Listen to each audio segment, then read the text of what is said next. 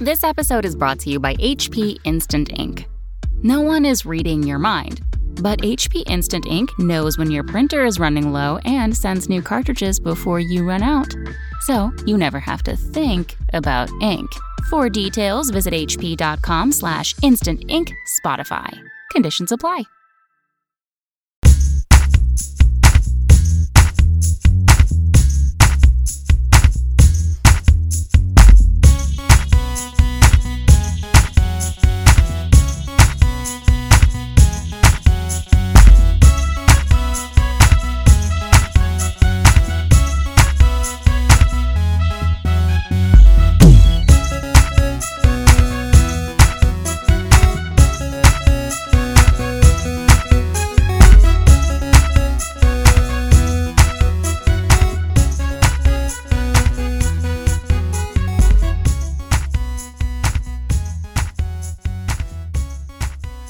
Hello everyone and welcome to Chapter Tactics. This is a 40k podcast that focuses on playing Warhammer 40k competitively at all levels of the game. I'm your host Pablo from Frontline Gaming, and with me I have Mr. Sean Abuse Puppy. The one and only. And the Lady of Titan, Shaylin. Hi. So, if you've been following along, this is the third episode on our segment, 8th Edition 101, where we break down the different phases of the game of 40k at a competitive or tactical level and help you guys master them and hopefully learn you guys a little bit more about the ins and outs and intricacies of competitive tabletop 40k. Today we're going to talk about the psychic phase. Yep. It's an okay phase. It's okay. My favorite way of looking at it is the optional phase, because there are entire factions that just ignore it. Yeah. I was gonna say Eldar, the Eldar phase, Tzeentch shooting phase. Yeah. And that's been true more in other editions, but I think now there are more armies that play in the psychic phase than there had been previously. It's no longer quite so much of a, if you aren't bringing 30 dice to the table, don't even bother. Yeah. Yeah, and I do like that. We'll talk about that a little bit more, about how if you're one of those armies and how certain armies and factions get access to little things in the psychic phase that can really help tip the scales in your favor. The reason why this is important is obviously the psychic phase is a part of the game. But for those of you who are maybe listening to this thinking, well, I play Necrons or Tau, like I don't really care. I kind of just lose every psychic phase, or I kind of don't pay attention. This episode is actually more designed towards you. As I understand it, or as I typically see a lot of Tzeentch Demon players and Eldar players who already understand the psychic phase really well. And of course other players. Basically, if you play an army that has a very large psychic presence, you're going to understand that phase a little bit more. So I geared this episode a little bit more towards defending against the psychic phase and kind of countering and keeping an eye on what the most powerful combinations armies can do in tournaments in the psychic phase. And there's a lot. There's a lot of little intricacies that you wouldn't normally expect, other than just, I buffed this unit and I put a couple mortal wounds on this unit. There's a big deal. There's a whole nother thing. Yeah, so we're going to talk about all that stuff. For being an optional phase, it can be very powerful. Right. A great way I think that the assault phase is an optional phase, so obviously that holds true across a number of different things. I was going to comment, the basic rule about psychic powers is they often let you break or bend the rules really hard, but they're not consistent. They can, yeah. I think that's we'll get a way into to it look at what it a little can bit do. in a moment here in terms of what all they can do, but the big thing I see from the psychic phase is that it allows you a flexibility that very few other phases can, because yeah, you can get your buffs elsewhere. Every army has auras. Every army has, one-off buffs from stratagems that they can use. But the Psychic phase gives you not just a game-to-game flexibility where you can change your powers whenever you need, but also gives you a flexibility within the course of a game where you can put those psychic powers where they're going to give you the most benefit on any given turn. Yes. Yeah, and you know the obviously the armies that have have the most psychic powers or more access to the most psychic tables are obviously going to benefit from that flexibility and versatility.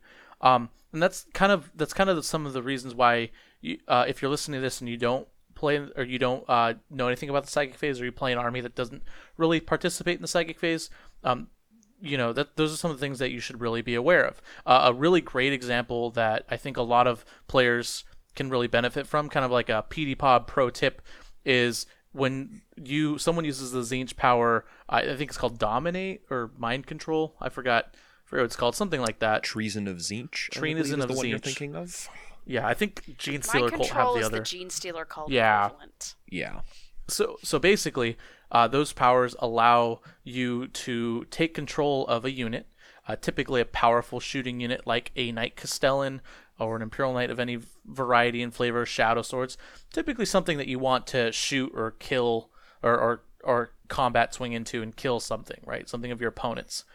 But if it's a shooting-based unit like a Knight Castellan or a Shadow Sword, if you, the defending player, have a model within 1 inch of the unit, your opponent can't shoot that model. So if you have a Knight Castellan and you have a priest within 1 inch of the Knight Castellan won't be able to shoot because he has to treat the priest as an enemy model.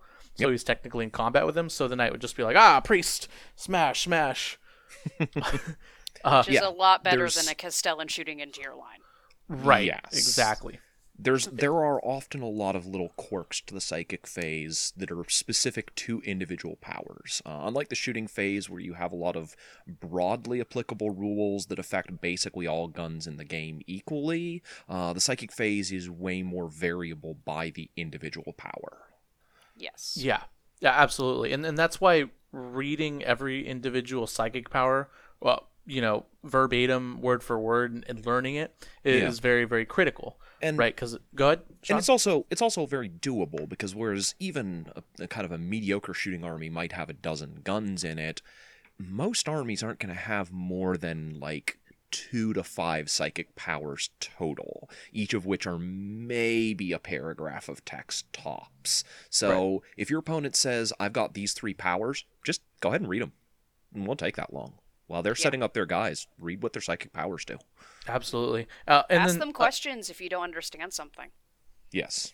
That's always the number one hint, is like, if your opponent has a thing and you don't know what it is, ask them what it does. They'll either tell you or they won't, and you can call a judge and then they'll tell you. Don't let it get to that point. But another reason why you should care about the psychic phase is the amount of damage output that the psychic phase can give, right? So if you look at the most lethal armies, I'm just going to point to Eldar very briefly. We're going to talk about them a little bit later in more detail. But Eldar are a really lethal army because they are active in every phase of the game.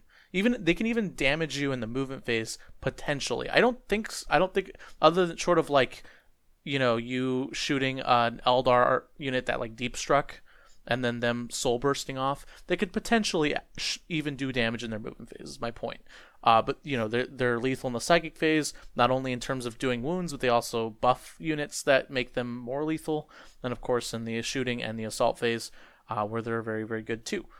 So if you're unaware of what your opponent's army is capable of, you could potentially start losing the damage race and start getting models pulled off the table left and right, because you're basically giving your opponent an extra layer of lethality.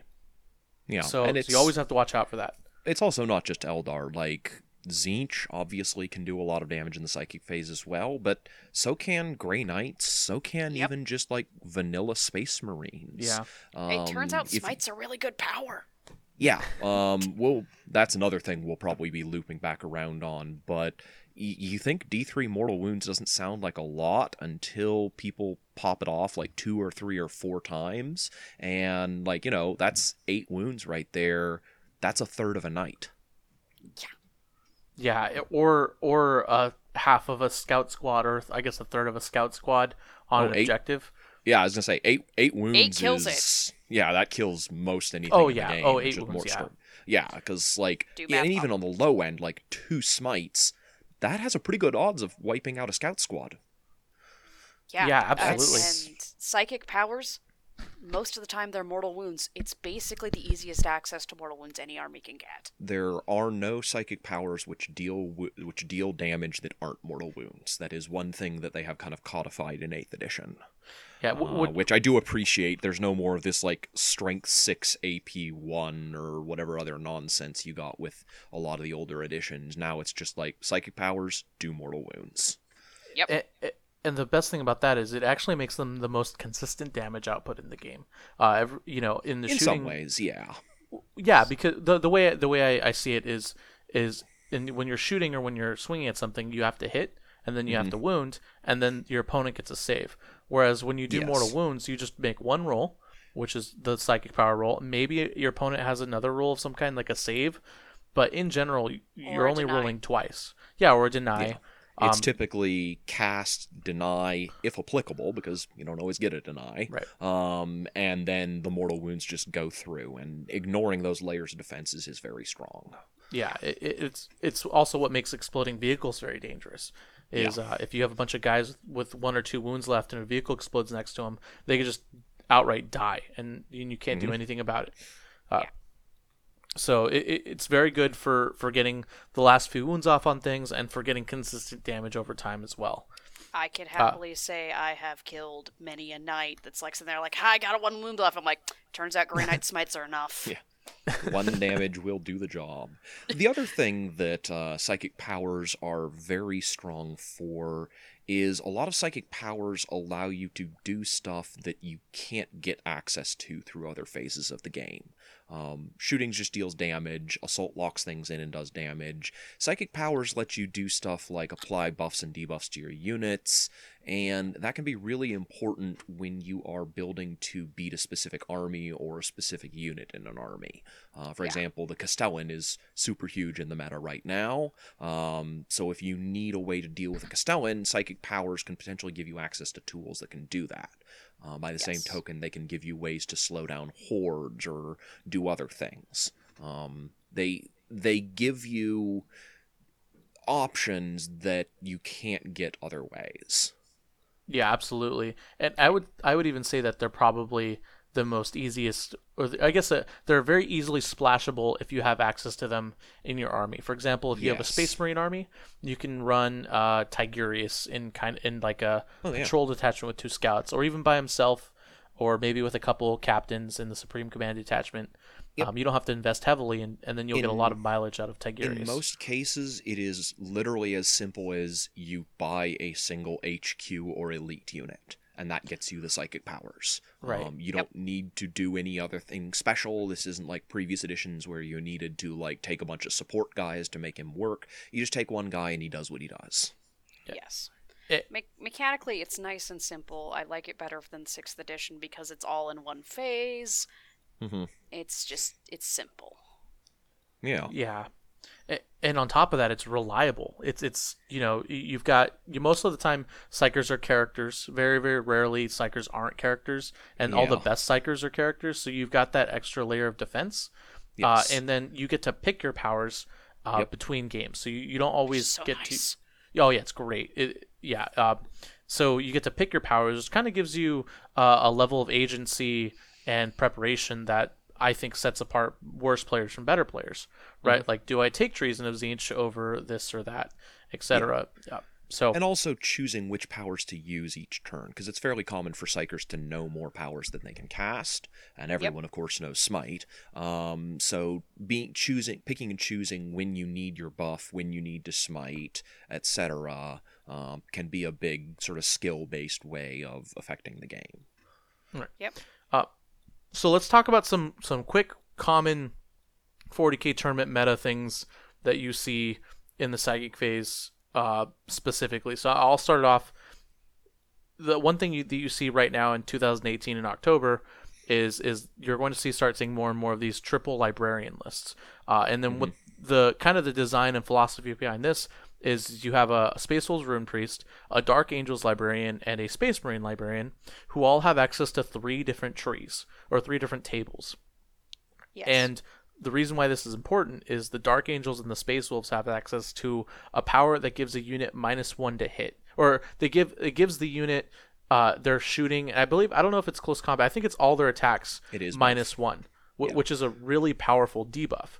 Yes. And when you multiply it times 2, you could cut down even the most reliable, efficient shooters. You can cut their efficiency in half easily, right? Yes. A captain will go to a 4-up instead of a 2-up.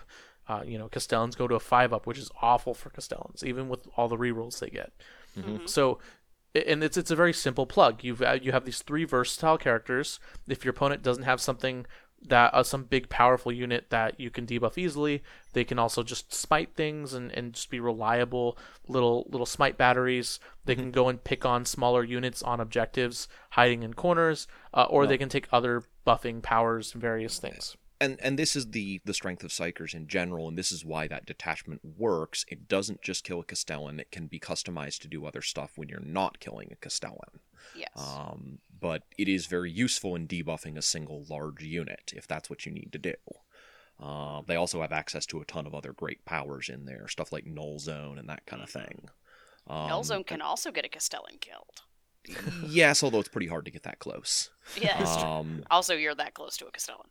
Yeah. I think if we're gonna go with that, then leading into the various Chaos Psykers is probably a good transition. Oh yeah, there's a lot of them. The humble Chaos Sorcerer with a jump pack, that guy's a beast. No, their version of Null Zone, Death Hex, which is just 12-inch range, any one unit remove the invuln, is brutal to so many things.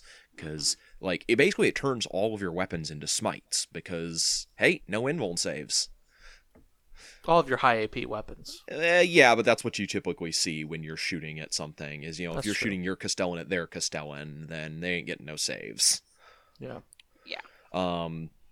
But Chaos has a lot of other really good Psykers as well. Anything from the really big boys like Magnus and Mortarion, both of which have some extremely powerful psychic abilities, all the way down to even just like little guys like the Zangor Shaman. Just cast 1 power, but he does it well and he has good tables. Both Tzeentch Demons and Thousand Suns have access to a whole bunch of really good tables. Most of them can pick from either 2 or 3, which gives them a huge variety of powers, and that's really, really strong. Warp Time, one of the best powers in the game. Prescience, fantastic. Death Hex, great. They have like 7 different attack spells that aren't smite, most of which can target specific things. Those are all really good too. So, as a quick reminder, what Sean's alluding to here is the character protection rule specifically only works in the shooting phase. The psychic phase does enable sniping. Yeah, presuming your power lets you choose targets, yes. Yeah, but some powers that's do, something some to powers remember. don't. But yes, psychic powers will allow you to choose targets, don't care about being a character or not. If it just says choose any unit, you can choose any unit. And one thing about the psychic phase that you see a lot is you could build entire lists around it. For example, Magnus and Mortarion, if you watch Justin Curtis's 2018 Nova performance, he went to the top table with a Magnus and Mortarion list that very much revolved around the psychic phase. No, absolutely. You needed Magnus and Mortarion and their versatility, with all their psychic power options to beat a variety of lists. And though he ultimately fell short, I imagine Justin Curtis cast almost every spell in those books at one point in that tournament, with the exception of maybe the worst spells.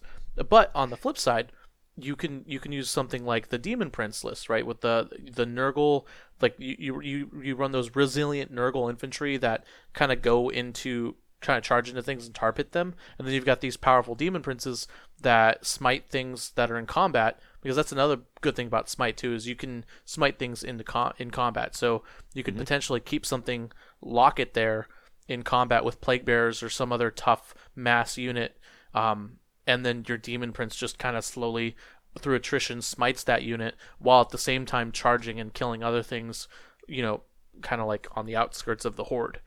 And that's a very common demon list as well. Also, on a different note, if you can position this very well in the movement phase, so you can put your Psykers equal distant between 2 targets and get to choose. Yeah. Yeah, that is that's something I just have used ranges. a bajillion times. Yeah, and those are things you're going to pick up over time. but you definitely want to. And Shaylin, that's a great point. Is when you're measuring ranges, because the smite says exactly 18 inches and you have to smite the closest. You should always probably communicate intent. We say this all the time on this podcast. Closest visible. Closest visible. Yeah. Also very We important. don't need to repeat the text of every spell and ability here. People should probably read what Smite does for itself. Yes. But that is something to remember, since Smite is the power everyone gets to know. It does have that Right. restriction of visible. So if you've got Nurglings hiding behind a building, well, my nearest visible target is not those Nurglings because I can't see them. Mm-hmm. So. And then one final common things that you will see that we've yet to talk about in competitive 40k. And I think this has been true across all the editions I've played, and that's buffing, or kind of like Voltron style buffing with armies. Like think of like the classic 7th edition Death Star. This big unit being buffed by all these helpful psychers. The psychers aren't really doing anything else but buffing. That's always something that you're going to see. And the reason for that is because buffs help those big point units more efficiently, because those units are already really powerful. Go ahead, Sean. Yeah, I don't think you see a ton of that anymore. The only place it really shows up is in like the Bash Brothers, Morty and Magnus list. I was thinking Bulgrin too. Yanari. Inari with like Shining Matt Spear, Shuckman's Sean. Warlock Council. Warlock, the Shining Spear bombs. But the Shining Spear bomb is not relying on a series of buffs to do what it needs. It's mostly relying on debuffing the enemy and abusing the Soul Burst mechanic. Kind of the same thing. True. Slightly. Doom is not a buff spell. That's true. The point is that this isn't just exclusive to the psychic phase. Just think of the Knight Castellan and all of the buffs it takes, and how much points investment you need to make it work. But it's always kind of something that people are going to kind of gravitate towards, and I see that very common in 40k. And psychic phase is something you can do. So if you really want to build your 40k competitive 40k list around a hard-hitting hammer unit, and you have access to psychic buffs, that unit's probably the better option to give the buffs to than, say, a unit of Nurglings. The better the unit, the more the buff affects it, generally speaking. And you will see that in some degree across 40k, as long as psychic buffing is a thing. Sure, buffs are best cast on your best units, but you don't typically see the one unit that is your entire army through psychic buffs anymore. Not anymore. That's a 7th edition thing. Yes, that was awful. Actually, that was barely a 7th edition thing, because remember you had the Bark Stars and then a Battle Company. Yeah. So anyway, so we're not going to get into that. That's in the past. Thank God. Thankfully. So do we want to talk about kind of the general practices of the psychic phase and ways to go about either manipulating or trying to fight a psychic phase? Yeah, so if you do choose to decide that you want to participate in the psychic phase and you want to bring your psychers, there are some kind of tips and tricks and rules that you could probably use to your advantage to make your psychic game better. And one of the ones I wrote down was redundancy. If you have one librarian who has this particular power that you want, you might want to consider taking a second librarian, and that's because psychic powers can be also a little volatile between perilsing and failing. That's why that triple librarian, kind of meta tech that I talked about earlier, why it's so good is because if your Rune Priest dies or fails to give the -1 to hit, you still also have the Dark Angels librarian who can give -1 to hit, and then all three of them can smite. So you kind of have that extra layer of redundancy, and hitting more personally. In my lists, my Blood Angels, Guard, and Sisters lists, I usually have 2 or 3 Primaris Psychers instead of just 1, because usually my Primaris Psychers end up dying, and I'm like, oh well. If only I had a second or a third one, It really does depend on your army, but in general, redundancy is something I like to see in good psychic army lists. Redundancy is always good in every army list in every phase of the game. My personal philosophy, and this kind of stems from an old Guard player saying, is take 3 of anything, because one's going to die, one's going to fail, and the third one will get what you need. And that's just as true of the psychic phase as anything. Yep. But the caveat there is just because you have 3 copies of a spell in your list doesn't mean you can use all of them. You can only cast each spell once per phase. Even if Yep. you fail it, you've already tried casting it. So there is a much more distinct limit to the usefulness of redundancy in a list. Now, that said, you probably still want some of it if that redundant power is sufficiently important to your army. If you are playing the Bash Brothers list, you really want to have that +1 invuln power for Magnus. You don't ever want that not to be available to you. So you need more than one of that power distributed across your Psykers. But if you're playing an Imperial Guard list, and you just have that +1 to save power because it's the best power that you can pick and you don't really have any particular need for it, then you might not need that redundancy. It doesn't matter if you lose that power. It's not going to change your game. But they're so cheap. Give them to guardsmen. Yes, Anything. but everything the guard gets is so cheap. So that's not really true. an argument in favor of the Psyker. It's like, he's one of the most expensive HQs they have at 46 That's actually very points. There you go. So yeah, I think the redundancy angle, you should look at it in terms of how important is this power to what your army does. Is this a power you want to have go off every turn? Is this a power that is going to change the matchup against any given army? Because a lot of times +1 to your save from that guard won't, but it might if you have like a unit of 10 Crusaders, and you always want those Crusaders to have that +1 save, then maybe you take 2 Psykers in case one dies. That's a fair point. Yeah. Another thing to consider here is, on the note of like powers and such, is a thing a philosophy you gotta just handle is it doesn't always work. Yes. So you need to go into your psychic phase knowing you might just roll 3 down on all of your dice as a Grey Knight player and get nothing to work. I've had that happen to me. That is a super common thing, and it's much more common than in the shooting and assault phases, because in the psychic phase you're not rolling very many dice, which means your variability is a lot higher. Both as Shaylin's Grey Knights and as my Eldar and as Tzeentch players, there are psychic phases where you literally don't cast a single power successfully. It happens. Right. Oh, yeah. And you have to be ready to deal with that. If your game ends because you passed no psychic powers, your list is going to be in trouble. And I would say I would actually like to circle back to that later on, because for those of you who do not have psychic power armies, that's something you want to look forward to. And in my experience, we're definitely going to touch on that one again when it comes back to defending against the psychic phase.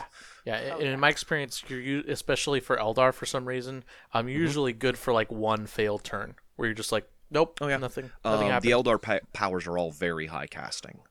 They're all like 7s and 8s. So it's extremely likely, even with rerolls, that they're going to have at least one turn of the game where they just don't get powers off. Okay. Let's talk about casting modifiers, because this is something I unfortunately do not have as much experience in the psychic phase as you two. I know a lot about this. So go ahead and take it away, Shaylin. So the most common casting modifiers is you've got a named character who has some sort of inherent bonus, Ahriman, Magnus, literally anybody out of the Grey Knight's book. Does he? He does not, sadly. Oh, okay. I know there's Yvraine. some Space Marine character. Yeah, Yvraine gets one. There's a reasonable number, not a lot, but a few of them who get a +1, Space Wolf or in named guy rare whose name is cases eluding me? +2. Oh yes, Najal is who I was thinking of. Yes. Yeah, there's a handful of them. So those are kind of like the common ways they happen. Is the Grey Knight chapter tactic is +1 to all casts and denies. And there's several named characters that get access to it. And then the other, there are 2 very common debuffs. One is the Tyranids. Shadow in the Warp. Shadow in the Warp is -1. And then we've also got the Calexis Assassin is the other common one you see. Yeah, which he is gives a why -2 to anyone in range. Which is why a Custodes army really benefits from having that, is because they need that extra little psychic defense. Yeah.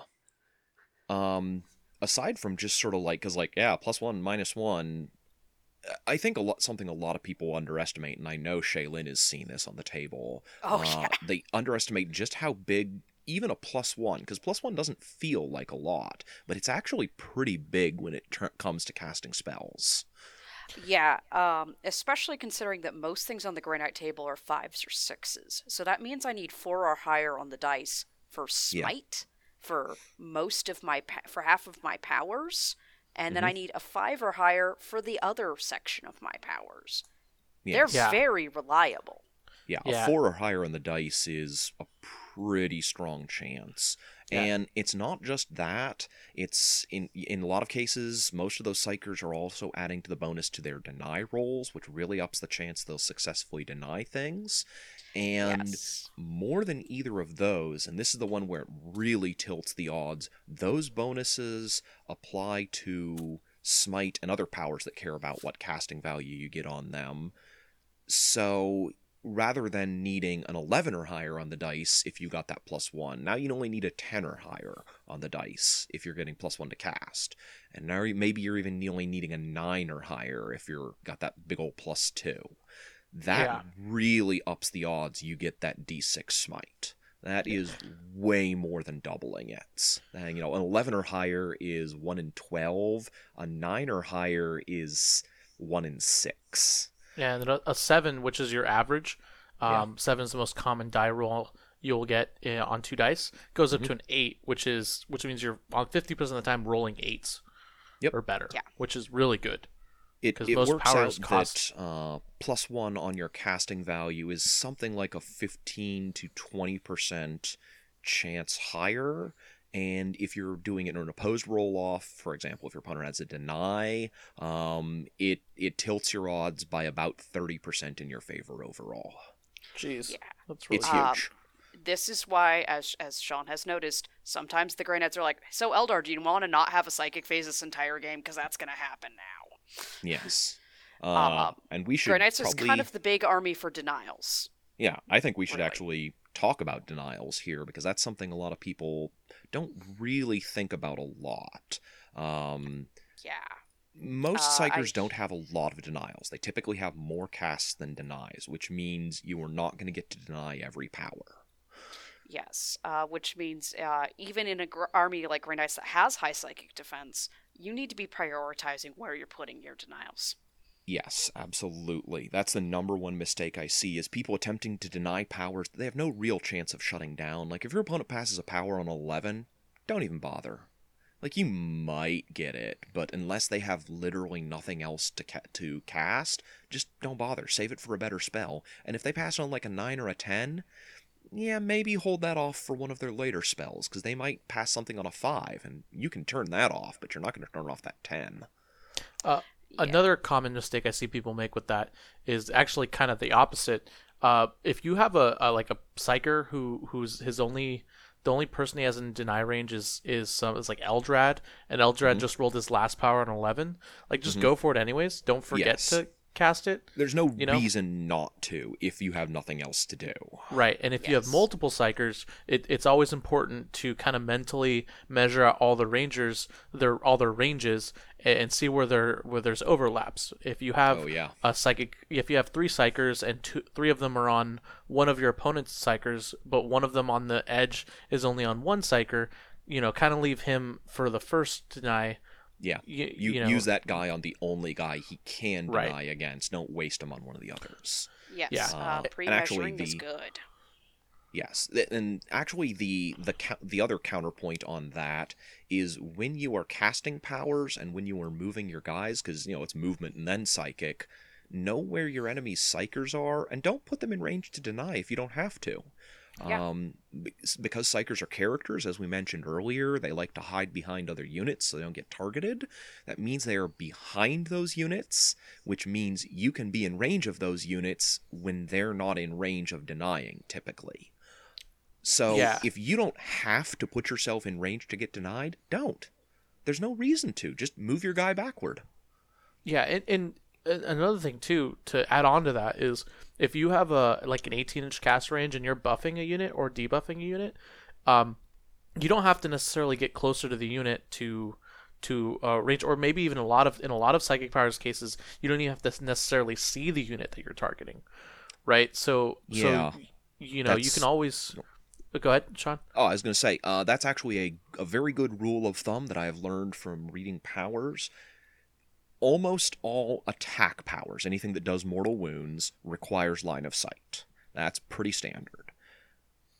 Most debuff and buff powers do not require line of sight. That isn't universal, but it is true across most books. Yes. So you can often hide your psychers who are just buffing and debuffing, and they don't even need line of sight to their target. They just have to be within range. Yes. Another thing to remember is you don't need to see something to be able to deny it. That is something I see people get confused about on a regular basis. Denial never requires line of sight. And get grumpy at me when I am like, well, I don't need to see you to shut you down. So let's talk about order of casting, because I feel like there's kind of a neat segue here, and that's if your casting order there's a ton of different ways like you should do your casting order. Like I know Eldar have like a billion powers, so I imagine their casting orders are crazy. But in general, as I kind of understand it, the way casting order works is it's pretty fixed within a game. Okay. I would actually argue that isn't always true. There are a couple strategies to your casting order depending on what you need to do and what powers you have available. Because I think the things I always take into consideration, and I just meant within the game, because you have the same set of powers within a game. But what your priority on those powers may change from turn to turn. Gate of Infinity on turn 1 is very different from Gate of Infinity on turn 5. But I'm going to throw out a couple of the rules of thumb I use, and I know Shaylin has a few as well, okay. And I'm sure Pablo will have a question or two. So the things I always consider is, A, who's in deny range and who isn't, because you can often bait denies.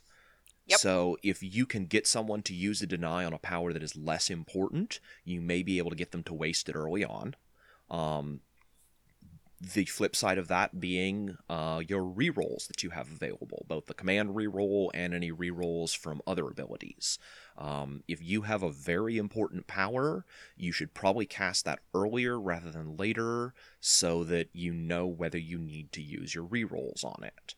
I have seen several players kind of screw themselves out of a psychic power because they use a reroll to avoid perils or something else on a random psyker early on, and then they cast their super important power and they can't reroll anymore, and it's like, yeah, you probably would have accepted D3 wounds on that guy in order to make this power cast successfully. So those are both really important things in terms of like deciding when to cast which power. Yeah. Also, notably, when to just accept a deny in the face is another stratagem. I mean, Grey Knights, most of their psychers are just their infantry squads, so it's like if they perils, they just get to perils unless I really need them alive. Mm-hmm. Because sometimes you do just have to take that perils, and like it sucks. No one likes taking those mortal wounds, but it almost never kills you in the first go. Because you're a character, no one can target you or do anything, and psychers like to hang in the background because they're support characters. So a lot of games just taking D3 mortal wounds, it doesn't matter at all. You weren't going to take any wounds the rest of the game anyways. So let me pose a scenario to you too. Let's say you have a psyker who's very important, like an Eldrad, or even more, like a Magnus. And he's got a few wounds left, and you're worried about that perils, but you need that critical to get that critical power off that only that psyker knows. Where does he go generally in your casting order? So, in this particular circumstance, I've got... This power is probably cast 7 or higher, because a lot of the really good powers are at least cast 7, is an observation. That varies a lot. It does vary a lot, but that's my rule of thumb, is like, really strong powers are usually higher casting because they have strong effects. So they yes, although very few powers are higher than 7. That is fairly rare. 6 and 7 is where most powers live. Yeah, but I'm just saying, as a rule of thumb, if it's charge 7, it's probably good. Yeah.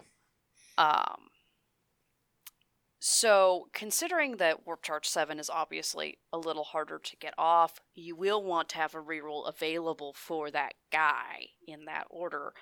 Um, the question of when I would do that is ultimately based on where my opponent's denials are and such. Yeah, and what other powers I can be threatening him with. Exactly. Because you need to, because a huge part of the psychic phase is baiting your opponent into making mistakes or less optimized choices. Is actually an observation I've had. It's a big mind game. Yeah, and you can't count on your opponent necessarily doing that, but you can present them situations where they have to make one of two bad choices. Yes. And that is typically what I would look at. So, Pablo, I think to your example, I would look at, is Magnus my only psyker left on the table? Because if he is, then obviously I'm going to lead with his strong powers. Do the other powers I have to cast change the way this turn happens? If my opponent has a knight with 1 wound left, and I have a guy with smite right next to him, I'll pop off that smite right away, because I may be able to draw out any kind of psychic defense that the enemy has, because they have to stop that power or they lose their knight. And it's not even always something that big. It may be they lose a scout squadron or objective, or the last wound off some smaller vehicle, or whatever it is. But if I have these threatening powers that are going to change the outcome of the turn by themselves, that can often force my opponent to deal with them rather than stopping the big spell that I want to go off. And sometimes your option is to whole hog into it because you don't have a choice. Sometimes. I will sometimes just lead with my biggest, most important power. Because I know that I'm going to be blowing through a reroll and using any other bonuses I can to pump that up to full strength. And my hope is just that my opponent doesn't have something that can stop that. And sometimes that's the only thing you can do.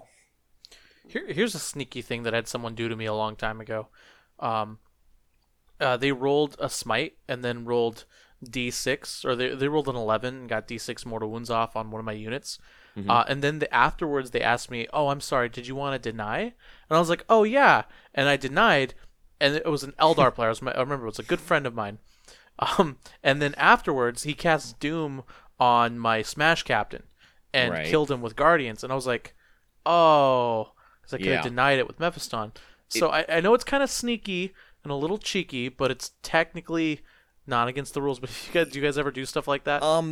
I will usually I will usually ask my opponent if they would like to deny. That is good practice. It's a courtesy.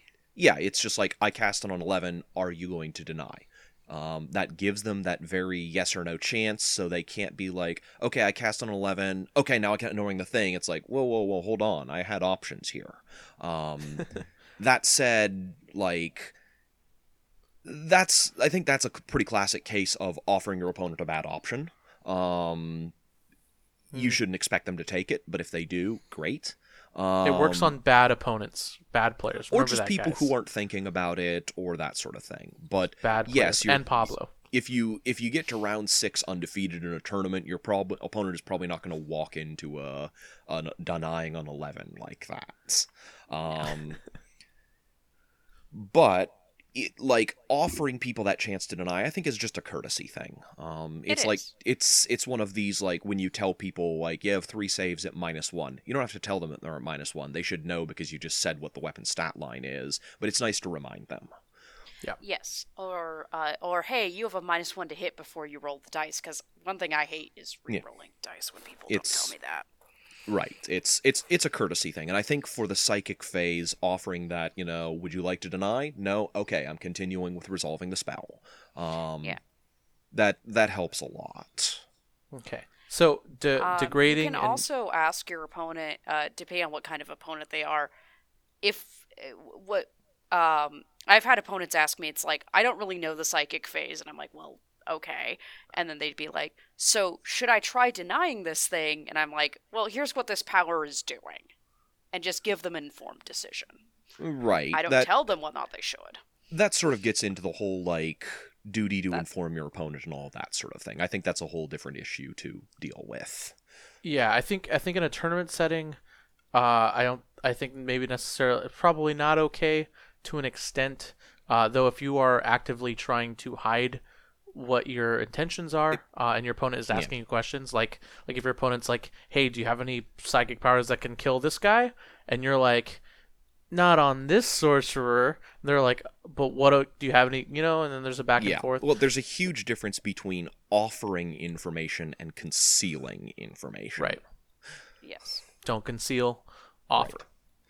You go don't and have move a on. duty to offer all information about your army, but you do have a duty not to conceal information about your army. If they ask Yes. you, what psychic powers do you have that can deal mortal wounds, you need to tell them, but you don't have to say, by the way, I have this power that deals mortal wounds that could kill your guy at 1 wound left there. Yeah. Like, that's on them to remember that you told them that earlier. Yeah, and on the flip side, if you ask frequent questions, you won't ever have to worry about gotcha moments. Yes. Unless your opponent is actively concealing, then your opponent is in a lot of to a lot of people cheating. Now But- your opponent is cheating. Yeah, So you don't got to worry about that. You're in the clear. So let's go and move on to the final kind of topic of common psychic phase practices, and that's degrading and non-degrading smites. Yes. Post FAQ, GW changed the smite rule so that when after the first smite is cast, the next smite costs +1 more Yep. to cast. Goes up to warp charge 6, then 7, and it keeps on escalating up. I call it the smite clicker because it clicks up every time. So first off, I would like to say that I'd actually like to jump on my soapbox here and say that GW didn't necessarily fix smites. Smite spam is still a thing, and it's unfortunate. And I'm looking at you, Tzeentch Demon Princes. But it's still Not something that you Tzeentch, have to. Thousand Suns. Oh, sorry, Thousand Suns Demon. They're There's actually a they're difference both. there. But yes. Yeah, there are a small handful of armies that get to ignore the smite clicker. 2. Yes. Anything with the Brotherhood of Sorcerers rule, which is to say all Tzeentch casters from the Thousand Suns army, and anything with the Brotherhood of Psykers rule, which is all of the Grey Knight casters from their army. Yes. Those both ignore the increases to smite casts. Their casts of smite still increase other people's casting value, but they get to ignore the penalty for their own smites. Oh, I didn't know that. So if you're a Grey Yeah, Knight so if you art have, like- player, yeah, Well, go if ahead. you have like a Nurgle Demon Prince and 3 Tzeentch ones, you always cast with the Nurgle guy first and then the Tzeentch ones. Because Oh, if I you had cast no with the idea. 3 Tzeentch first, then the Nurgle guy is going to be casting on an 8. He's like, dude, you guys are messing up my vibes. Yep, that's Yep. absolutely how it works. And that was something I learned the hard way when I was running Mephiston with my Grey Knights earlier. I no Yeah. longer run Mephiston, so I no longer have this problem.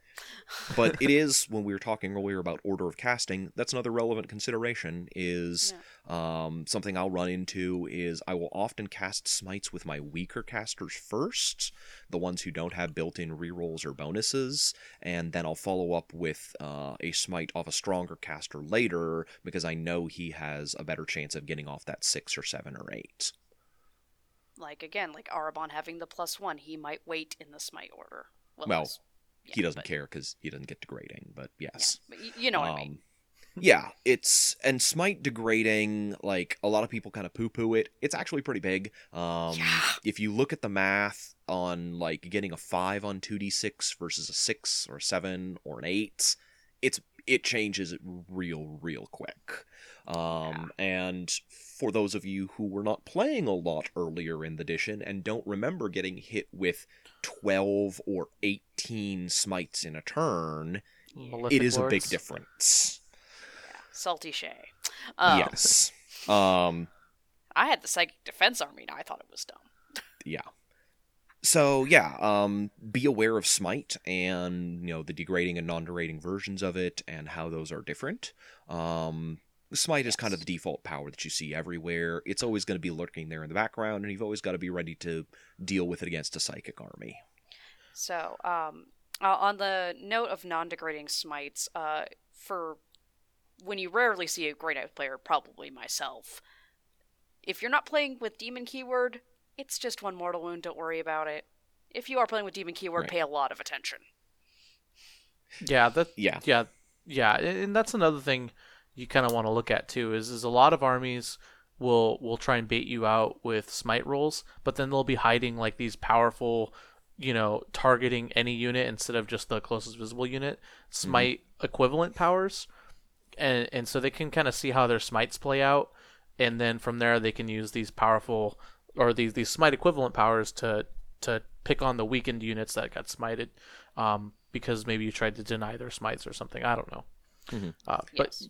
yeah, there's a lot of options even with smite getting nerfed that a lot of armies get. It's just now armies use those options instead of just using smite. Yes. Which I think is better for the game. I agree. Oh yeah, it's certainly an improvement. All right, so I want to talk about one specific faction. They're I think in my opinion they're the most powerful psychic phase using faction.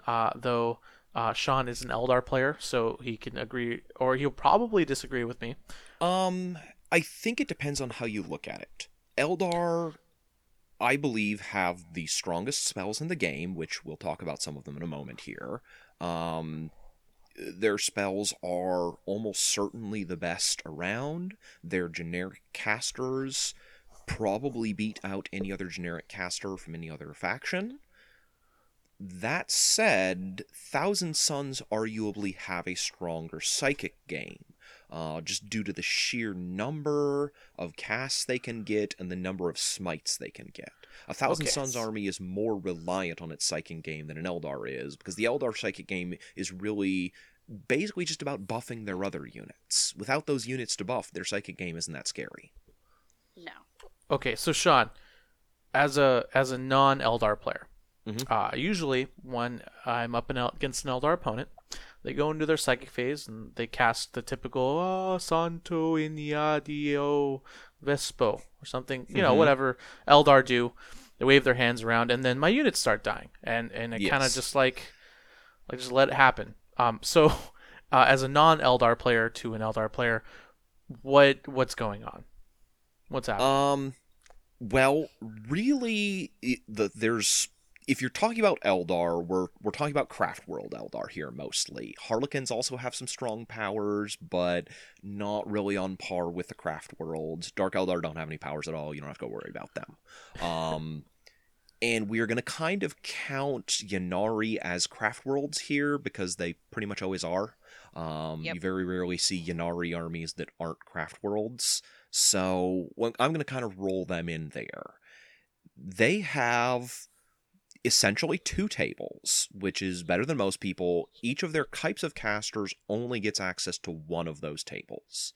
So the Farseer only gets Runes of Fate. Runes of Fate is almost entirely buffs and debuffs. The Runes of Battle is what your Warlocks and Spirit Seers, as well as your Hemlock Wraith Fighters get. It's kind of technically supposed to be the lesser spells, but actually also really strong. All of those are the two-part powers that have a buff and a debuff that kind of work in opposite ways. So, first thing you should probably understand is what kind of caster am I dealing with? Is this a Farseer or is this something else? If it's a Farseer, you have a couple spells which are always top of the list. Number one is, I think, hands down, the strongest spell in the game, Doom. Casts on a 7, targets an enemy unit within 24, and everything that shoots at that unit or assaults it gets to reroll failed wounds. And the unit doesn't have to be visible. Doesn't have to be That's visible, just Craziest thing about that one. 24 inches, no line of sight. That 24 inches is a really long range on a psychic power, by the way. Yeah. For those of you who are not familiar with psychic powers, most of them are 18, some of them are only 12. 24 is 18. really long. You don't see any powers with ranges above 24. So, I mean, just that by itself is great. Rerolling wounds is super powerful in an edition where anything can wound anything. That means your las guns can bring down that knight, or all those Eldar shuriken weapons that get the rending effect on the 6s. Those suddenly get a lot scarier.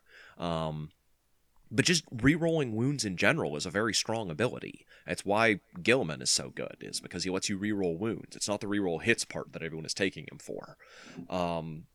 So the ability to do that, and the fact that it is a debuff that you put on an enemy unit, so anything that attacks that, if you have 4 different units that shoot at that one target, every single one of them get to re-roll their failed wounds. Including non-psychic Doom ones. is super strong.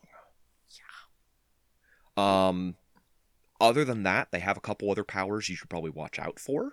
Executioner is another big favorite. It casts on a 7. It's an 18-inch range. It's a smite that if it kills any models, smites into that same unit again. And it almost always kills at least one model because it does mortal wounds. So typically Executioner is doing 2d3 mortal wounds to a unit. And that's a very strong. Like, that's 2 smites rolled into 1. Smite is a great power. It does a lot of damage. That's, again, this is like a thing that can wipe out a squad by itself. And as being your backup power on a caster you are taking anyways, that's pretty good.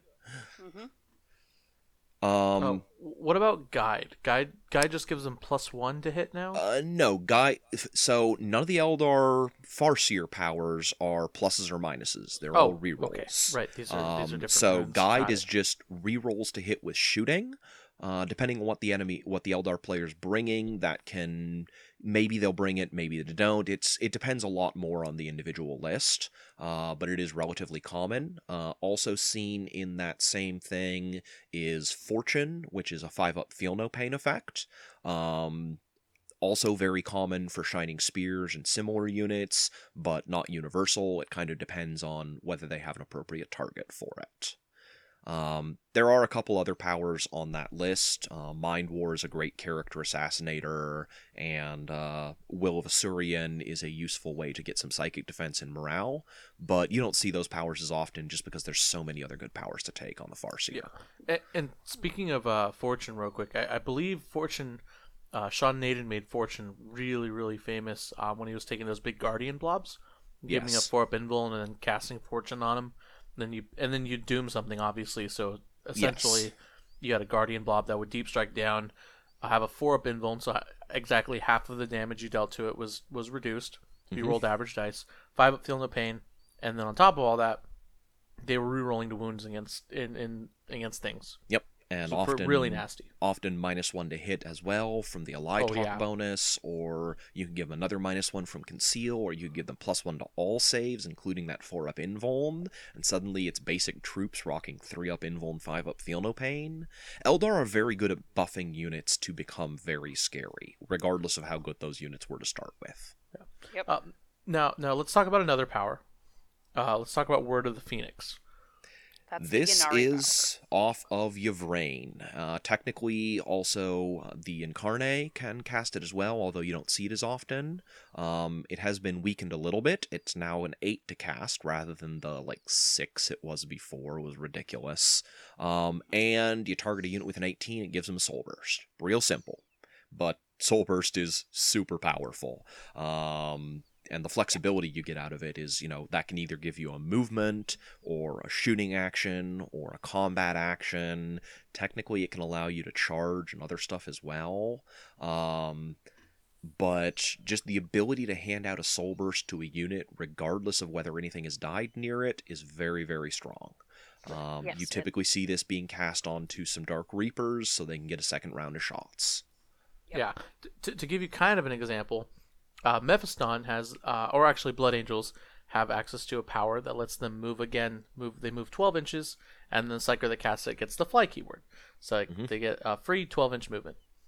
But that's just one power that they get. That's it. They don't get anything else. It also makes their movement 12 inches. So they can move 24 in a turn this way. But I think Pablo's point there was that this Blood Angel's power affects only the Psyker and gives them a movement and no other options, whereas Word of the Phoenix can affect any Ynnari unit within range, and not only lets them potentially move, but also lets them take any other action they normally could. Right. And to be fair, Angel or Wings of Sanguinus, which is the power I was referencing, does also give them some extra bonuses beyond just moving. Like, I get that, guys. So before you Blood Angel players start hounding me in the comment section, but the reason why Word of the Phoenix is so much more powerful is because of how versatile it is. Right. Yes. So maybe a Codex has one of those abilities, the ability to shoot again, or actually I don't think any powers let you shoot again. Nope, That'd be the really Eldar, broken. there are many powers that let you move again. Word of the Phoenix is the only one that lets you take a shoot again action. Right. There is one spell that lets you take a combat action again, but I don't think I've ever seen it successfully used. I have seen it successfully cast. Slanesh has one. Yes, I know. Just I've never seen it work out because no one ever stays in combat with a unit. Well, of no one Slaanesh takes demons. Slanesh, so There's people who do, but yeah, it's rare. I've seen it happen once. Yeah. Oh no. The other Eldar table that we have not talked about yet is the Runes of Battle, and Yes. this is nominally the weaker of the two tables, but it is still full of really powerful spells. Oh, yeah. All of these are double spells. They have a bonus for an Eldar unit that has to be Jetbiker infantry, or a debuff for any enemy unit, and they're pretty much all mirrored across. So the most common one you see is Protect and Jinx. Either +1 to all saves for an Eldar unit, or -1 to all saves for an enemy unit. Those are amazingly strong, because it affects all saves. There's lots of ways to give invulns to your Eldar units, and debuffing an enemy's armor and invuln save is really, really what's strong. the range on Jinx? 18. And I'm assuming you don't need line of sight. Nope, because it is Yeah. a buff power, or a debuff in this particular case. That can also potentially be pumped out to 36 inches if you have a Warlock Conclave, which is one of the shenanigans you'll occasionally see, is if you're casting from 36 away, they are almost certainly not going to be able to deny you. Okay. Is there anything else that any other powers or powerful combinations people need to know about, Sean? You'll see Jinx and Doom combined a lot, because you cast Jinx and Doom on one unit, and that unit is so dead. It doesn't matter what shoots at it, it's going to go down. But the other power that a lot of people will see and can do really powerful things are Quicken Restrain. Yes. Again, 18 inches, casts on a 7. Quicken gives the unit a free movement action. Everyone should probably be familiar with those kind of powers, Warp Time and the like, but with the very fast Eldar units out there, that is extremely strong. Restrain is the one that a lot fewer people know about, but it is actually one of my favorite spells. It halves a unit's movement value. Oh, that's so And good. That's very good. I put it on one of my Hemlocks a lot of the time, and then I'll use it to slow down a Knight, or Celestine, or a Smash Captain, or something like that, to ensure that they don't get into combat that turn. Because having a movement value on one of those fast units is a lot of inches, and it turns that, like, oh, I got like a 3-inch charge. It's like, oh, well, now I need like a 10-inch charge. So be on the lookout for Restrain, because it is sort of the flip side of that, like what we said earlier, where the bigger a unit you buff up, the more effective the buff spell is. That works in reverse, too. If you're turning that Knight Gallant into its, like, 6-inch or 4-inch or 2-inch movements, it's not doing anything. Nope. Yeah. And so, okay, so I have a question for you, Sean. Yes. Quicken, can a unit have Quicken and Word of the Phoenix cast on it to it potentially sure move twice? can. So If you really need to get those shining spears across the table, you pop off the stratagem that lets them advance and charge, and then you move, and then you quicken, and then you Word of the Phoenix, and you just went 66 inches. yeah, well, I was thinking maybe a Psyker could like quicken themselves so that they're closer to a unit that like a Castellan that their opponent maybe not necessarily hadn't. Like, oh, this Castellan's safe out of range. You could quicken into range or into line of sight, debuff the Castellan, and then Word of Phoenix the unit so that they go back outside of range and also safely in cover. Yes, that was something I used to do when that was still allowed. And that's a really important thing to remember about Quicken and the movement action on Word of the Phoenix. You don't have to use them to get closer to the enemy. Many back up. times Eldar players will be very cagey and move up, shoot you, and then move away. Yeah, or I don't know if they can still get in vehicles when they do that. I believe they can, specifically because it says move as though it is the movement phase, and you are only allowed to embark on a vehicle in the movement phase. So I think you can, although don't hold my feet to the fire on that Yeah, one. I don't know. I feel like that might have gotten FAQ'd or changed, but There was a weird FAQ with it regarding consolidation moves and fade and Yeah. fire and some of the other abilities, but it didn't actually cover the move as though it were the movement phase abilities. Yeah. Yeah. Yeah, and so okay, so Sean, you obviously do not go undefeated with Eldar all the time. It's certainly not.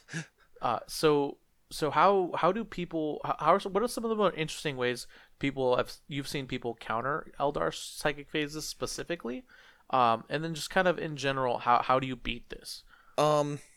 So the easiest way you beat it is you let it beat itself, because these powers are almost all casting 6 or higher, or 7 or higher. Doom, Jinx, Executioner, Word of the Phoenix, those are all very high casting. And Eldar have lots of rerolls and stuff, but as anyone It's who's not definite. rerolled a 1 on a die knows, that just means you get a 1 the second time as well. It is very easy to fail these powers even with all of the bonuses. And Eldar are very dependent on getting these powers off. If you don't have Doom on you, a lot of the Eldar shooting looks a lot less scary. So, there is just that chance that the Eldar player will fail these powers on a critical turn, and that happens. So, be ready to take advantage of that. Also, know which powers are going to be most important to you. If your opponent has Doom and Jinx ready for you and you only have one Psyker to deny one of them, watch when they roll. So if they get an 11 on the Jinx, just let it go. You'll try and shut down the Doom. But if they get a 7 on that Jinx, maybe you're turning it off. By the same token, know which of those two powers hurts you more. If all you have is a 5-up invuln and they Jinx you, that's not really going to change the math all that much. But the Doom probably does change it a lot more, so be ready to shut that one down. Know what those powers do, that's why I just talked about them in a fair amount of detail here, and know which ones affect you the most. So one thing I like to try to do to add on to that is when I'm playing specifically Eldar players, but anyone who has a lot of psychers, and that's I like to find out who has what psychic powers. Yes. Because typically, especially with Eldar players, if they have like a bunch of psychers, they don't all have the same psychic loadout. Nope. Usually a got lot like of Elder Psychers only know one power. right. Yeah. So you want to start picking off those particular. You don't necessarily pick them off like literally like kill them, but Yeah. you definitely want to try doing that. Well, but I understand that can be difficult. So right. So that's and not that always was the going to option. get into my third point, but I want to let Pablo finish his thought here. But you always kind of want to keep tabs, mental tabs on where all those psychers are, and so like. Yes. The way I do is I'll start either giving them nicknames based off their colors, or if usually opponents are good about that, they're like, this one has an X and this one has a red axe and a blue Right. sword. Usually opponents will separate, especially a lot of the players who frequent tournaments. But if your opponent has like the same old pewter warlock model with a sword, put dice next to them if you have different Yeah. colored dice, or just something that helps you remember which ones are which. Also for your opponent too. Some level of bookkeeping, Yeah. I think, especially if you have that much going on, is needed for a good clean game and for a good tactical game. Yes. Yeah, you need a way to differentiate which guy has which powers, and don't let your opponents play a shell game in that respect. It's like, yeah, I think this was the one who had it. It's like, do you think that, or do you know that? My favorite is I wouldn't have put the guy with Doom in front so that he could die. Right. But to Pablo's point earlier about assassinating, the Eldar Psykers are not like particularly tough in most cases. They have 4-up invulns, but that's about all they got going for them. Especially for melee-based armies, it's very easy for you to potentially like slip that one character in and just murder whichever Psyker is most dangerous to you. And then you're going to lose that character because they're right in the middle of the enemy army and they've got all their guns and everything still. But in taking out their buffs and debuffs, you can really change how the game will go. Yeah. Another thing to note is sometimes the Psykers will kill themselves with perils. Yes. That's not very likely at all. For Eldar, that is super rare. Yeah. Other Psykers, obviously more of a thing, but like Eldar Farseers are functionally immune to perils. Not only do they have a built-in reroll, they often have a Warlord trait for a reroll, and then they have 2-up Feel No Pain against the mortal wounds they take from it. So they're never going to die from perils. Yeah, I think in all of my games with Eldar, which every Eldar army I've ever run has had a Farseer in it, and they cast 2 powers a turn every turn the whole game, I think I've taken a total of like 3 wounds from Perils of the Warp. It's just like, it doesn't happen. Yeah, another thing is on their durability. To capitalize on that, if you have a lot of troop choices, especially a lot of cheap troop choices, scouts can take out warlocks pretty efficiently. Absolutely. And anything with like strength 4 close combat attacks, or snipers. Snipers can do it very well. They have that. They're still T3 in most cases, unless they're riding a jet bike. So those snipers are wounding on 3s and getting the mortals occasionally. And that 4-up invuln is okay, but it's not as good as 3-up armor. Yeah, and if you start charging warlocks, especially if they're not on bikes, or other Eldar characters, and keeping them in combat, you can start messing with like smite targets, because the closest visible models all of a sudden become these like angry scouts bursting through walls and jumping on this poor innocent warlock. Yes. Well, not innocent, but innocent depends on your point of view. And that's a thing that applies to not just Eldar Psykers, but most Psykers in general. They are typically not very good in close combat. You can often bully them with even relatively weak units. Yeah, GW did a good job of that. Mephiston's the only one you don't want to bully.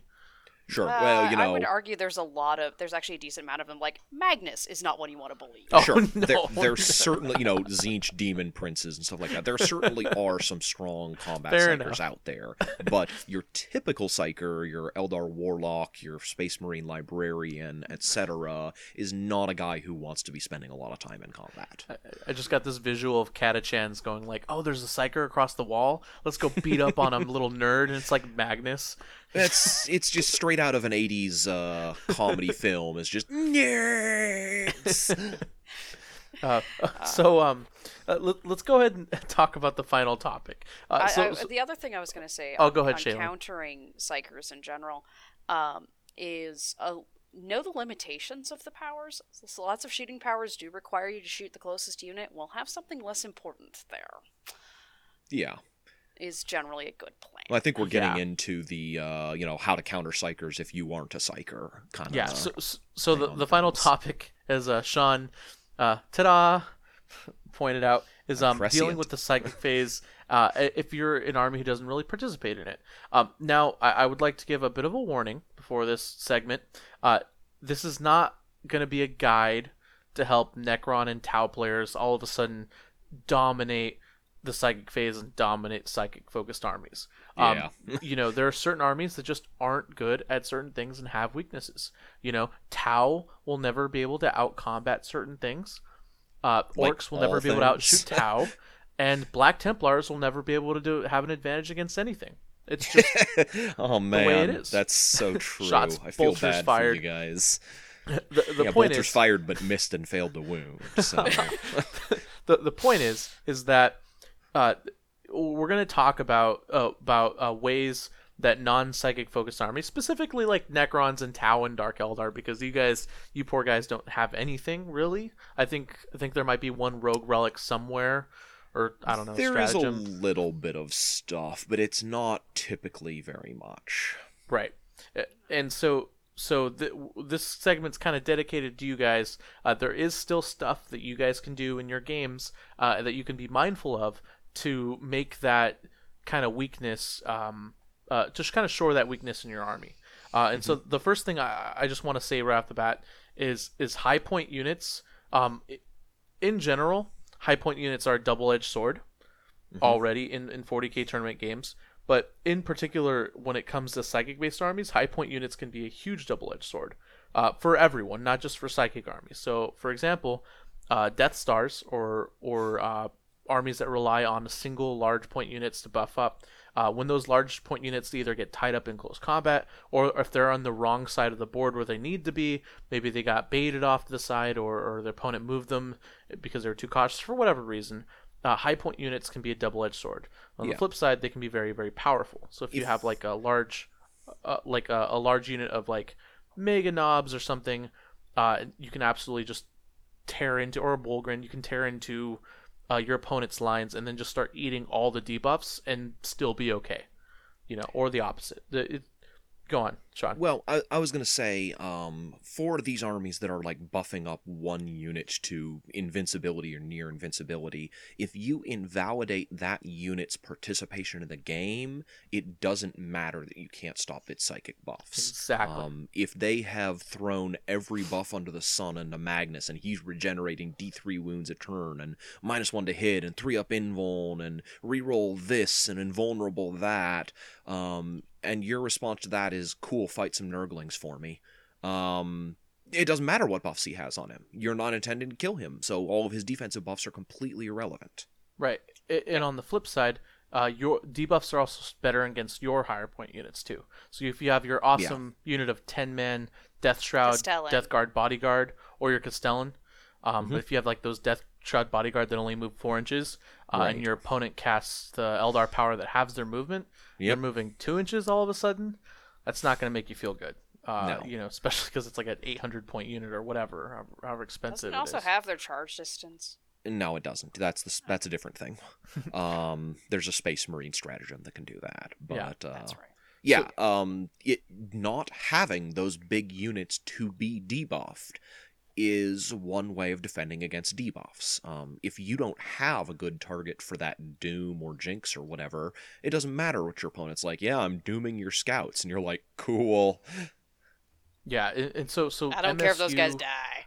Right. MSU strategies do typically tend to be a little better against psychic focused strategies. Smites don't work as well against MSU strategies because you can kind of mess with their smite priority because you put a lot of different units in their faces. And also when your units are all low value, mortal wounds are most effective against expensive, powerful units. Right. If you're smiting guardsmen, you're wasting your time. Right. Oh, yeah. So that's one thing that you definitely want to look at if you're having trouble. If you're Necrons, I think especially if you're Necrons and Tau, because the big Riptides and stuff are really susceptible to psychic powers. Definitely. But another thing I think we've kind of already talked about throughout the episode, but I'd like to kind of reiterate and drive the point home is measuring distances. Yeah. You always want to be measuring. That's kind of true in 40k in general, but for the psychic phase, especially if you're weak to certain powers, you definitely want to be aware of what the ranges are, and you want to be constantly measuring and looking at what your opponent could potentially debuff or buff, and then kind of just build your game plan around that. And Often giving your opponent, because you can only cast a power that isn't smite once. yes. Saying, well, here's 2 options. Which one are you picking? And something Shaylin had touched on a little bit earlier, but I think is very relevant here. All of those powers that target things that don't have to be the closest, those all need line of sight in pretty much every case. So if the guy they want to kill is out of line of sight, they don't get to do it. Unless you're pulling Grey Knight shenanigans, but yes. We're not going to talk about every single special exception that it is possible under the rules. We would be here for years. I know, I'm giving you shit. But yeah, Pablo's point about measuring ranges. If that a warlock moves 7 plus d6 inches when he advances and has a power with an 18-inch range, then make sure you're not within 31 inches of him if you don't want to get that power cast on you. Oh yeah, that's another thing. All of the psychers can advance and move and still cast their powers. Yes, You're advancing welcome. does not affect the casting of your powers. Always worth remembering. Advancing is kind of inherently unreliable, but you at least know what your opponent's maximum advance movement is. That's real easy to calculate. Yep, had 6. Right. This one is more for this next tip is more for people with allies. So sorry, Necrons and Tau, but if you have alternative detachments or specific factions like Black Templars or Sisters, Sub-factions. sub-factions or whatever you want to call them, dynasty or what, I don't know, but whatever. If you have those in your codex inherently, like if you're a pure Space Marine player, I would consider adding like a Black Templar unit or two. Black Templar scouts work particularly well for this, and that's for their stratagem that lets you shut off a power on a 4-up. That's Yes. really, really, really good. Does not care what the casting roll was. Your opponent rolls a 14 with Magnus. That's super. I turned it off on a 24-inch 4-up. range. 24-inch range. You don't need line of sight. On scouts, it's good because you have 3 points that your opponent has to kind of be careful of, which gives you an element of board control. And on top of that, if one of the scouts dies, the other 2 can still deny. And then obviously, if you have like a full like Sisters of Battle army, for example, where you can deny from all of your units, Yes. it can greatly increase your ability to shut off a key power. Easy to forget, but Chaos Space Marines also have access to the essentially the same stratagem through World Eaters. Yep. So if you are bringing along some World Eaters, which we may see a little bit more of here in the future, they have a similar tool in their box. And Gene Stealer Cult finally, I guess Tyranids too, but Gene Stealer Cult already have some psychic defense, but if you're a Gene Stealer Cult or Tyranid player, there's also Jormungandr. The No, Jormungandr, no, it's Kronos. Kronos is the Kronos, stratagem, thank you. because it's the anti-psychic one, and yeah, that stratagem is super strong. Forces your opponent to cast on a single d6 rather than 2d6, and combined with that -1, pretty much means the power fails. Yeah, and the reason why we bring all of these up is that they're really minute, small changes you can make to your army that can drastically affect your ability to perform against psychic armies.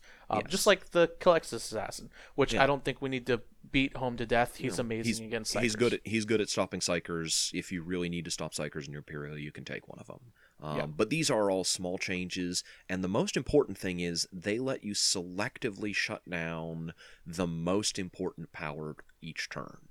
Yes. And this is kind of going back to that, like, you need to know what is most dangerous to you. These will stop the one power that you absolutely cannot have happen. Yeah. All right, I'll let you guys take it away. Well, I mean, there is the classical Tau strategy of how to deal with psychers, is They're weak that to they steel. have fleshy mortal bodies, and those bodies are vulnerable to failing saves and being removed from the table. Yep. That is how Tau deal with pretty much all of their problems, but it turns out it's a pretty okay way to deal with those things. Yeah. If you're a Tau gunline and you peel away the psyker defense, Yep. you can usually do pretty well. What you are probably going to have to accept several turns of getting smitten and doomed and jinxed and warp timed and all of this nonsense, but you know what all that can do, so you can kind of like predict what they're going to be using it for. And in the meanwhile, you were using your superior firepower to just strip away all of those bodies they have in front of their psychers. And when those psychers have to start taking saves, they are a lot less happy about things. Again, psychers are not that tough on their own. They're almost always support units for other strategies. I will say that it is a lot easier to kill psychers in the charge phase and in the fight phase than in shooting. It's true. I mean, because- character provides a lot of innate protection there. Yeah. But you can shoot them just like you can shoot anything else. That's Tau true. and Necrons are both familiar with that. Yes. A little bit of a little bit of quick post FAQ excitement. We are in the middle of October as we are recording this, and I, for one, am very excited for Orcs to come out. If you're listening to this in the future, a lot of people is. Yeah, and Orcs are one of those armies that does well against a lot of armies, but in particular, I feel like Orcs do really well against Eldar just on paper. If you think about how Orcs play out without all their cool stratagems and relics, which I'm sure if you're listening in the future, you already know about. But I predict that Orcs are a really solid counter to Eldar because of their ability to put bodies in their face and target those mushy little characters. I might be wrong. We'll see. Yep, I don't know what comes in the Orc Codex, so we'll see how that all pans out. Yeah. But I wouldn't Orcs put actually it have outside some of. more reliable psychers in the game. They do. They're They do an have really interesting reliable animal. I don't want to say a They lot tend to about blow them themselves because it's going up, to all be but- changing super soon. That's true. Yeah. But I So- just imagine like hordes of boys, running into these poor warlocks hiding in corners and ruins. That'll be a thing for somebody, I'm sure. So, anyways, one thing I wanted to say, one other thing I wanted to say is back to the psychic phase being inconsistent. Yes. The psychic phase is inconsistent and dicey, just like 40k, but psychic phase Even does more tend to be so. a little more so.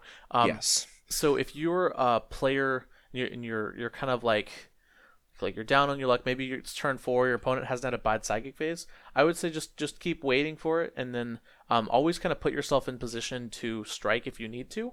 Yeah.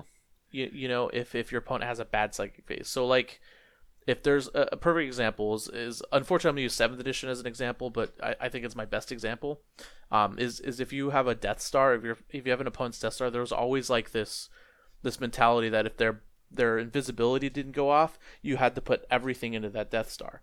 And so the same kind of rings true in 8th edition. If there's like a buffing unit, or if there's a part of your opponent's strategy that relies on these psychic powers to go off and they don't go off, you should have your units in position to capitalize on it.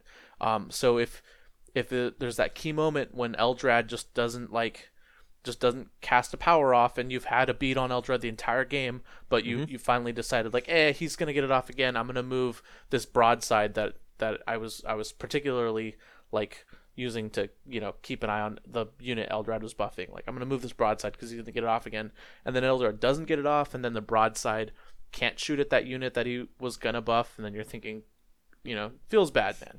Yeah. You Well, always be ready for them to screw up a power, because it's going to happen reasonably often. Yeah. Yeah. And I was also going to point out, Pablo, and the problem with your example slightly is that you still get to move after they've done their psychic phase, because that's on their turn and not your turn. That's yeah, true. It's that's kind a of fair more point. of a reactive sort of thing. Well, they will cast a POW, and you're like, oh, so you didn't get your +1 invuln this turn, huh? Well, I'm just going to come right over here, and I'm going to kill your little idiots.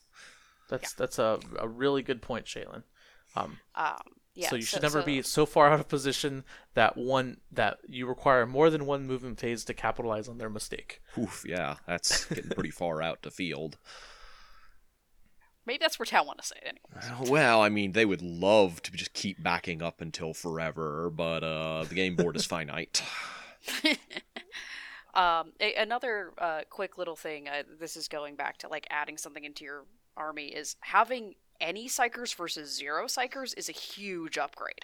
Yes. Yeah. Even just One that one little Libby. guy who lets you try one deny each turn can tip things a fair bit, because it's going to change your opponent's math in terms of do I need to re-roll this die? I passed on a 6. Is that good enough? Is he just going to shut down my big important power? Whereas if you have no denies at all, they're like, yeah, 6 is good enough. Yeah, and then they're also more liberal with their movement if you don't have any denies too. So that they can they can just keep moving up until they get to your big nasty Castellan and Treason of Zine shit or something. Yep. But if you have Psychers, if you have Psychers up in your front lines ready to deny, your opponent might be more weary of moving up closer, which No, and might give rightfully your so. Oh, exactly, which might give your Castellan an extra shot or two, or you an ability to kind of move away from their psychic powers. I agree. Being able to participate on some level, even if it's a little crappy guy, even if you're not really a good person at the psychic phase, it's I don't even care if the power goes off. The presence of him there gives you a tool you didn't have before. Yeah. Yeah. All right. One final thing before we close out the episode is by far the most important, or I guess not the most important, but by far the best way to learn all of this stuff is to play with a psychic-based army. So if you are a Necron player or a Tau player or a Dark Eldar player, you don't get a chance to psychic phase very often. I hear you, but if you have a buddy who has an Eldar army, or maybe you can even proxy with a couple friends and get some practice games in, or if you play a game and then swap lists, which is a very common thing, a lot of really high-end players will advise for you to do, and you get a chance to play a couple psychic phases, kind of see how it goes and what powers you need. You can definitely see where weaknesses are, because I know we missed a lot of stuff. Oh yeah. There's good. Oh, I was just going to say, everything always looks invincible when you're staring across the table from it, but when you're the one at the helm, it suddenly feels a lot more fragile. Right. Oh, And yeah. like what you feel like is they pass every psychic power every time, and whereas like when you're on your end of things, you're kind of like, I failed 2 out of my 5 powers this turn. I needed better than that. Yes. But yeah, Okay. list swapping and testing things out from playing other armies is a great tool for learning the game better. And if you are someone who is trying to learn the game better, which you probably are if you're listening to this segment, I would highly recommend spending some time playing armies other than the one that you're used to, even if it's not very much, just to get a vague feel for it. Yeah. And talking with other people who play that army, like, for Yes. example, talking to Sean about Eldar powers and when he prefers them and stuff in hypothetical scenarios can teach you a lot about them. You almost certainly know some people in your area who play all these different armies. Talk to them about their armies. Most people like talking about their army. And if you don't have those kind of players in your area, or you're looking to start a psychic-based army to help your psychic game out, go to frontlinegaming.org, where you can purchase the Eldar Codex and all of its runes glory, or you can go to our secondhand shop where you can purchase Eldar models, librarians, and all those other guys for pretty good prices. Yeah, I was going to say, I bet there's going to be 1 or 2 Eldar models in there come December. Thank you guys very much for listening. If you're listening now and you're listening in the future, you can go ahead and tune in now. But I just wanted to give a brief announcement at the end of the episode for those of you who are keeping up with the current chapter tactics, and that's regarding last week's lack of an episode. Yes. So, for those of you who don't know, I was at the Iron Halo last week. So it's October 10th or October 16th today, and that was on October 9th or October 7th, October 8th through the 7th.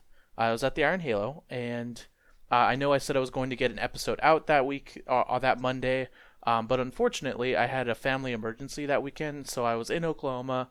I was freaking out, because it was a little dicey, a little intense. So I did not record that episode. So I do apologize, guys. Family is important to me, and family comes first, which is why I did not record that episode. The reason why I'm saying all this is not only because I wanted to let you guys know that I would go onto my regular schedule, which is every Tuesday morning or Monday at midnight, if you're up that late, but because of the overwhelming support I received. You guys are the best fans ever. There are a lot of people at the Iron Halo who listen to this podcast who came up to me and wished me the best of luck, and I was very touched. And there's a lot of people who reached out to me via email asking if I was okay because there was no podcast that went up, or maybe they were on my personal Facebook and word got out. So everything's okay, everything's fine now. Everything's going to go back to normal. We're going to have a special episode with the Preferred Enemies and the Flying Monkey podcast where we talk about the Iron Halo, and we kind of talk about the future of 40K and just kind of like a post Iron Halo post tournament episode. It's really, really good. It's a good collab with the Preferred Enemies and the Flying Monkey guys, and with the TO of the event, the Iron Halo. So that's going to come out this week, and then next week I'm hoping to have some sort of large tournament coverage episode that'll get recorded. That'll be another bonus episode. So next week the schedule's going to kind of look like this week we're going to get the the special Iron Halo episode, bonus episode. Next week will be Monday. We'll talk about the shooting phase, and then sometime later on that week we will talk about tournament coverage right before the SoCal Open. And then after the SoCal Open, we'll probably take a break before we get into the charge phase and talk about the SoCal Open, and then go into November and stuff. So that's just wanted to give you guys a quick little shout out for those of you stuck at the end. Once again, you guys are the best listeners, and that's all. Shaylin, Sean, thank you both for coming on and staying up late to record with me. You guys are champions. Hey, it's not late for us. Shift. Yeah, graveyard shift makes everything easy.